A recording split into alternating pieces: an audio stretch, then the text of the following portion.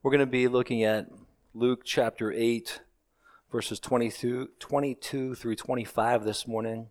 So whenever we read from the Gospels, we stand together out of respect for the reading of God's Word. So if you're physically able, I'd like to invite you to join me in standing as we read Luke 8, 22 through 25. I'm going to read from the NIV, the New International Version. Again, Luke 8, 22 through 25. Please follow along as I read aloud for us. One day Jesus said to his disciples, "Let us go over to the other side of the lake." So they got into a boat and set out.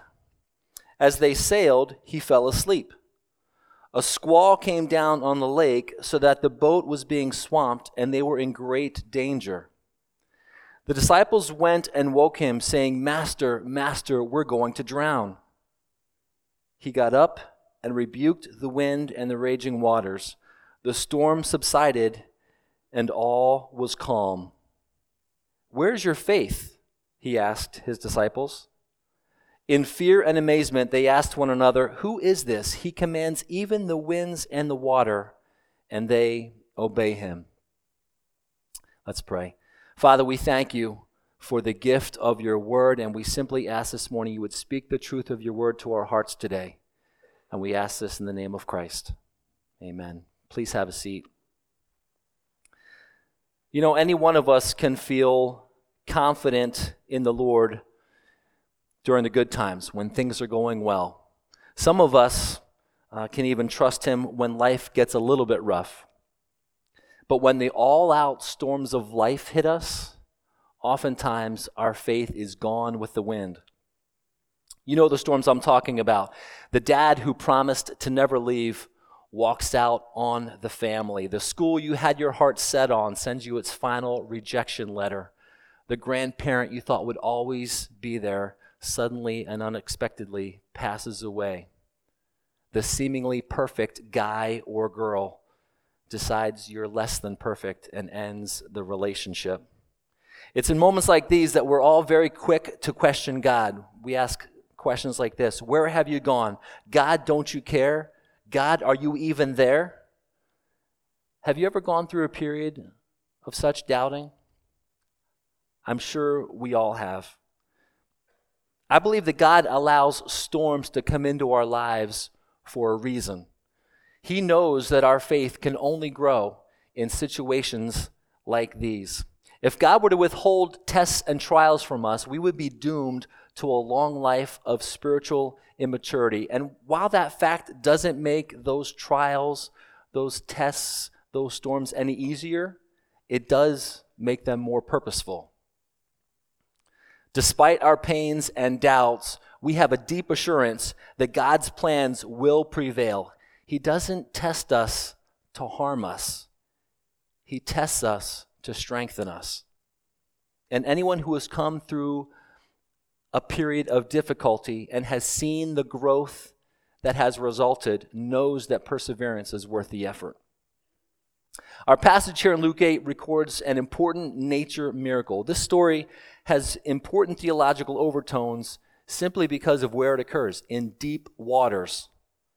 We can see in the Bible that the sea or the deep is an important theological symbol. It's a symbol of destruction. Just as smoke is representative of God's presence in the Old Testament, so the sea or the deep is representative of doom or death or destruction. Almost every time we come across this image in Scripture, it not only depicts a physical condition, but a spiritual reality as well. We see the symbol in the flood of Genesis 6. Noah builds an ark to save his family from the destructive waters of judgment. We see it in Jonah, where the sea rages as discipline against Jonah's disobedience. And we see it often, many times in the Psalms, where the writer cries out in his difficulty for God to not let him go down to destruction. Now, what's interesting is that the Jews believed very strongly that if something bad happened to someone, it was because of sin in their life. They must have done something wrong. They must have committed some kind of sin. If a person was stricken with an illness, It reflected on some sort of sin that must have been committed by that person. If anyone suffered financial loss, it was sin-related. If one's children grew up to live lives full of evil and destruction, it was because of sin in that family. That is what the Jews believed. That is how they thought. There are two primary things that I want to say this morning, and the first one is this. All problems in life are not related to sin. All problems in life are not related to sin. When we get into a storm of life, the first question we often ask ourselves is, how did I get here? How did I end up here? So let's take a look at this passage again. How did the disciples get to where they ended up? This is important. What great wrong did they commit that they found themselves in danger? Look at verse 22. I'm going to read it again. One day Jesus said to his disciples, "Let us go over to the other side of the lake." So they got into a boat and set out. The truth of the matter is, they committed no wrong. They were, in fact, simply obeying Jesus' instruction. And following Jesus' instruction took them right into the eye of the storm. And more importantly, the plan had a revealed purpose. Jesus told them what his intent was, to get his disciples to the other shore. He didn't say, let's go out for a trip on the lake. He said, let's go to the other side. They had no need to worry when they were with him. They were obeying him. He had revealed to them his plan, his goal to be on the other side of the lake. So when the disciples received their faith exam, if you will, they were following the direction of Christ. I mean, may it be the case that we receive our faith exams when we're simply following the direction of Christ. And remember that when the disciples were asked of Jesus to go to the other side, they didn't hesitate. They didn't say, well, let me think about this. They launched out an immediate, obedient response. Let's go. Jump in the boat, we're off. This reminds us that following Christ requires simple steps of obedience. Simple steps of obedience. And this brings me to the second primary thing I want to say this morning, which is this. Following Jesus may take you into some stormy situations. That may be the case. If you're committed to following Christ, you may find yourself in stormy situations. Two reasons why that happens. Number one, the enemy seeks to swamp the boat that you're in. The devil's going to try as hard as he can to swamp the boat that you're in. When you commit to doing the will of God, the enemy is going to try to do everything he can to distract you from the work of God.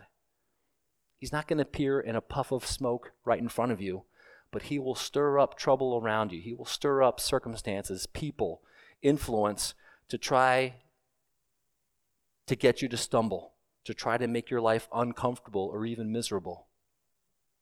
When you set your heart on doing God's will, look for some of these things to happen. I'm sure some of you can testify to these happening in your own life.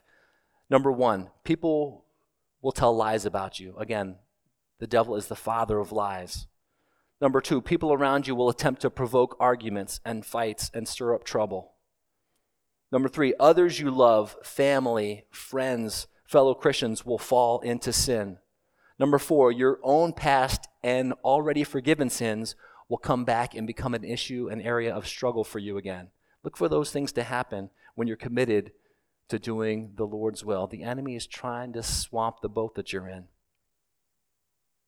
A second reason the storms of life come about is because God seeks to demonstrate his own faithfulness and once again to strengthen our own faith, to strengthen your personal faith. Jesus led the disciples into the boat. He knew the storm was coming. He knew what he was doing. He knew they were going to find themselves in the middle of this fierce storm. He led them there with the very purpose of strengthening their faith. It wasn't his intent to show off or demonstrate how much more he could do than they could. Here he is developing them. One of the commentaries I read, Vern McClellan, who's a pastor and an author as well, he says this: the Lord doesn't take us into deep water to drown us, but to develop us. A smooth boat ride looks entirely different when the winds and the waves come down on it. The Greek word here that's translated storm in this passage, it implies a sudden and violent gust of wind. Storms on this lake, the Sea of Galilee, are often described as sudden and violent, caused by the cold air that comes down the mountainside that mixes into the heated depression of the lake. Violent storms, very frequent, happen all the time. So the disciples are terrified, knowing that the boat could possibly be capsized and they might find themselves literally in deep water. What is it about deep water that makes us fearful? Well, if you can't swim, I understand the fear there. But deep water, what is it about deep water that makes us afraid? Well, number one, there's no air. You can't breathe when you're underwater. And for us as humans, that's kind of a problem. That's a deal breaker. Number two, there's disorientation. Excuse me. There's disorientation. You're lost. You don't know what's going on. You don't know what's around you. There could be seasickness. And number four, this might be the scariest of all, the loss of our own control. Losing control. So here in the path of obedient discipleship, the disciples find themselves in danger. The strong winds cause the boat to begin filling with water, and the disciples are in jeopardy. They're in danger, and they know it. There was no solid ground anywhere near them. They felt foolish, fearful, and doomed to destruction in the place where Jesus had led them. Hold that thought.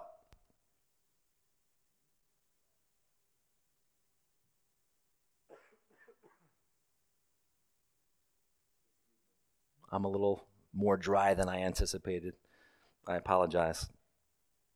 Again, the disciples are feeling doomed to destruction in the place where Jesus had led them.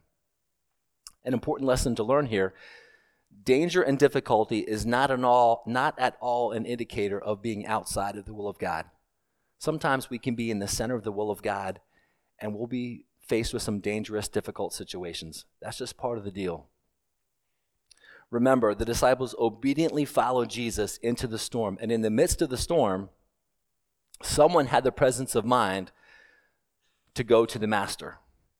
Someone had the presence of mind to go to Jesus in the middle of that storm. That another great lesson for us right there. In the storms of life, it's always wise to turn to Jesus, to go to him, turn to the Master. We see it in verse 24. They went to the Savior for deliverance. They called for Jesus to save them.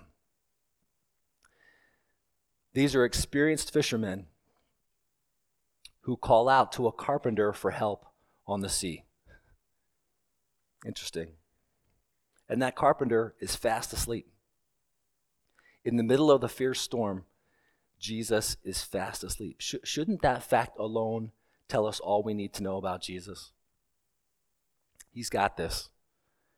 Everything's under control. It's going to be okay. He's in charge.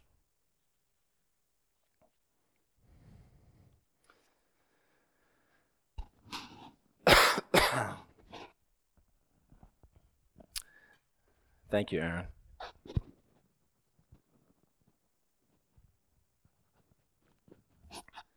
Jesus is in control. Everything's going to be okay. Sure enough, he arises, he rebukes the wind and the waves, and all of a sudden, there is a great calm. And then he asks them, "Where is your faith?" Notice that Jesus doesn't rebuke them for disturbing his nap, but for their weak faith. It was not wrong to ask Jesus for help. It was wrong not to have faith in the midst of the storm. So, something in their response showed a lack of faith. What was it? Were they not safe as long as he was in the boat with them? Again, they were traveling in obedience to him. Were they not safe as long as they were doing what he commanded? Why did he have to point out their lack of faith? Didn't their call to him basically amount to a prayer? I mean, shouldn't we call out to God? Shouldn't we pray to God in the midst of a storm? What was it they should have done? How should they have responded? Quick aside here, story to help illustrate this point. Let me tell you about Mike and Sue. So Mike and Sue were married many years, but they had this bad habit. Sue would often interrupt Mike when he was in the middle of one of these tasks. Mike would get really into these projects, and he'd spend hours in his garage working on these projects, and he could not stand being interrupted. He hated to be interrupted. And Sue, something would always happen in the house, and Sue would come out to the garage and interrupt Mike, and he'd be like, I'm in the middle of this, don't interrupt me, and he'd get all upset, and they would argue and fight. It was not a pretty scene. So they came to an agreement. Mike and Sue came to an agreement that when Mike was in the middle of one of these projects, Sue would just come stand by the garage door and would just wait silently by, waiting for Mike to give her the nod that it was okay to be interrupted. So sure enough, Mike's out in the garage one day working on one of these projects. He's really focused and intent. Sue, wanting to honor their agreement, comes to the garage door and just stands quietly by, just kind of waiting for Mike to let her know it's okay for him to be interrupted. After about 10 minutes, Mike puts his things down and says, yes, Sue, what is it? Sue says, Mike, the house is on fire.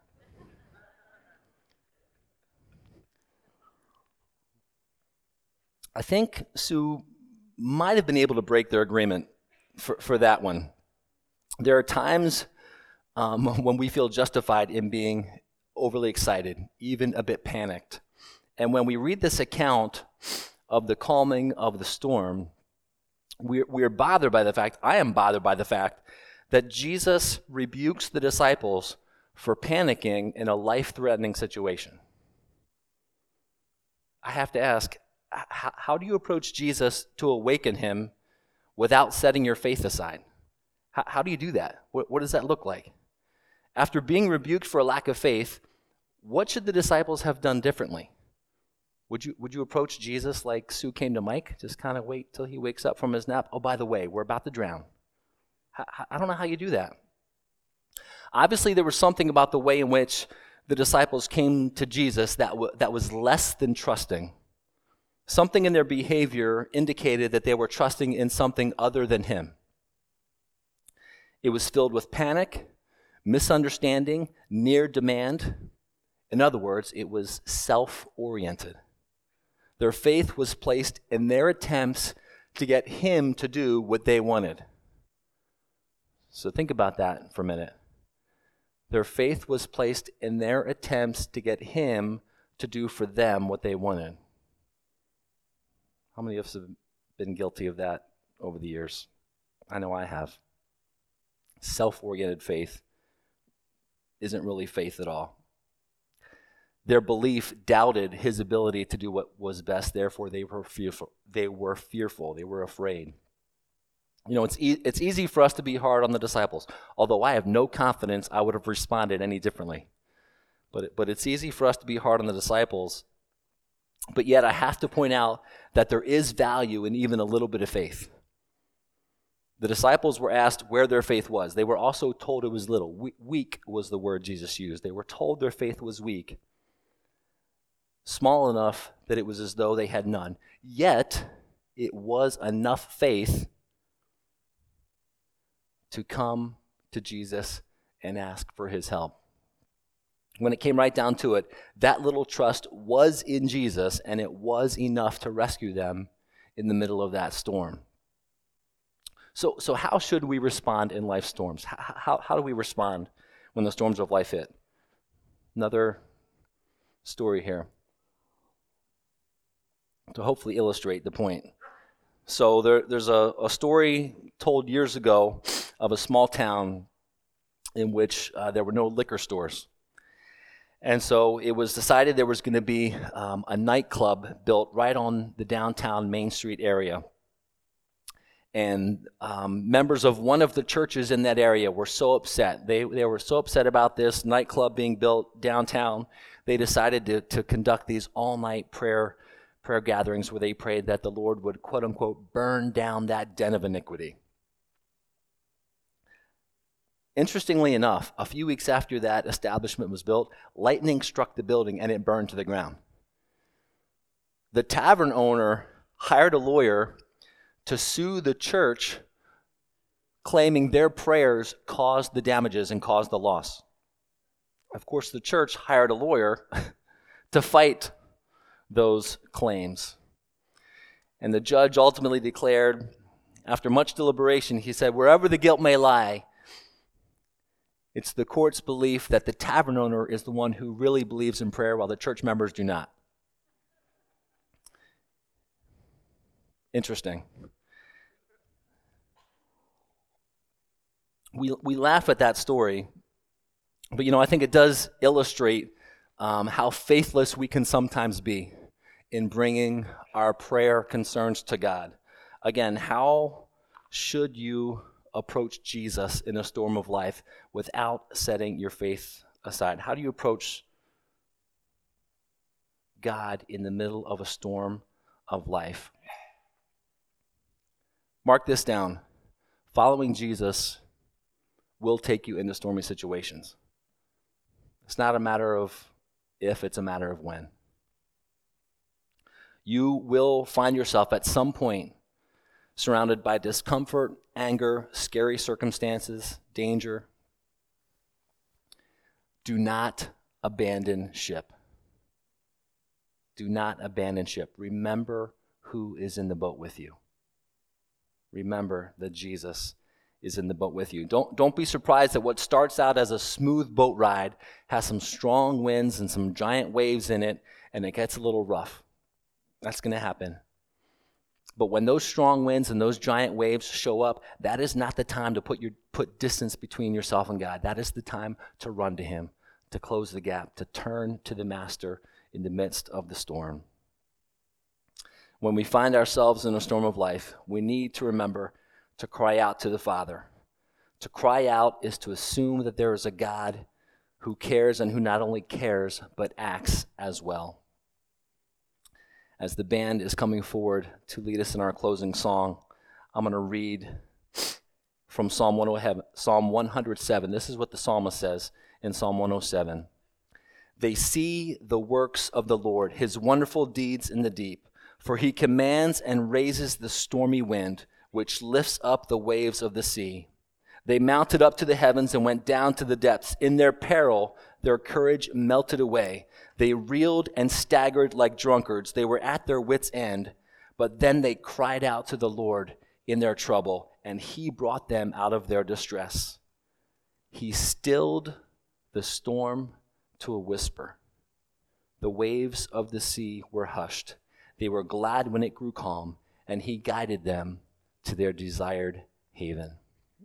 I love that verse 29. He stilled the storm to a whisper. When we find ourselves in the middle of a storm of life, turn to the Master, run to him, and he will still the storm to a whisper. Would you receive the benediction this morning from 1 Peter 5? And the God of all grace, who called you to his eternal glory in Christ, after you have suffered a little while, will himself restore you and make you strong, firm, and steadfast. To him be power and glory forever and ever. Amen. God bless you. You are dismissed.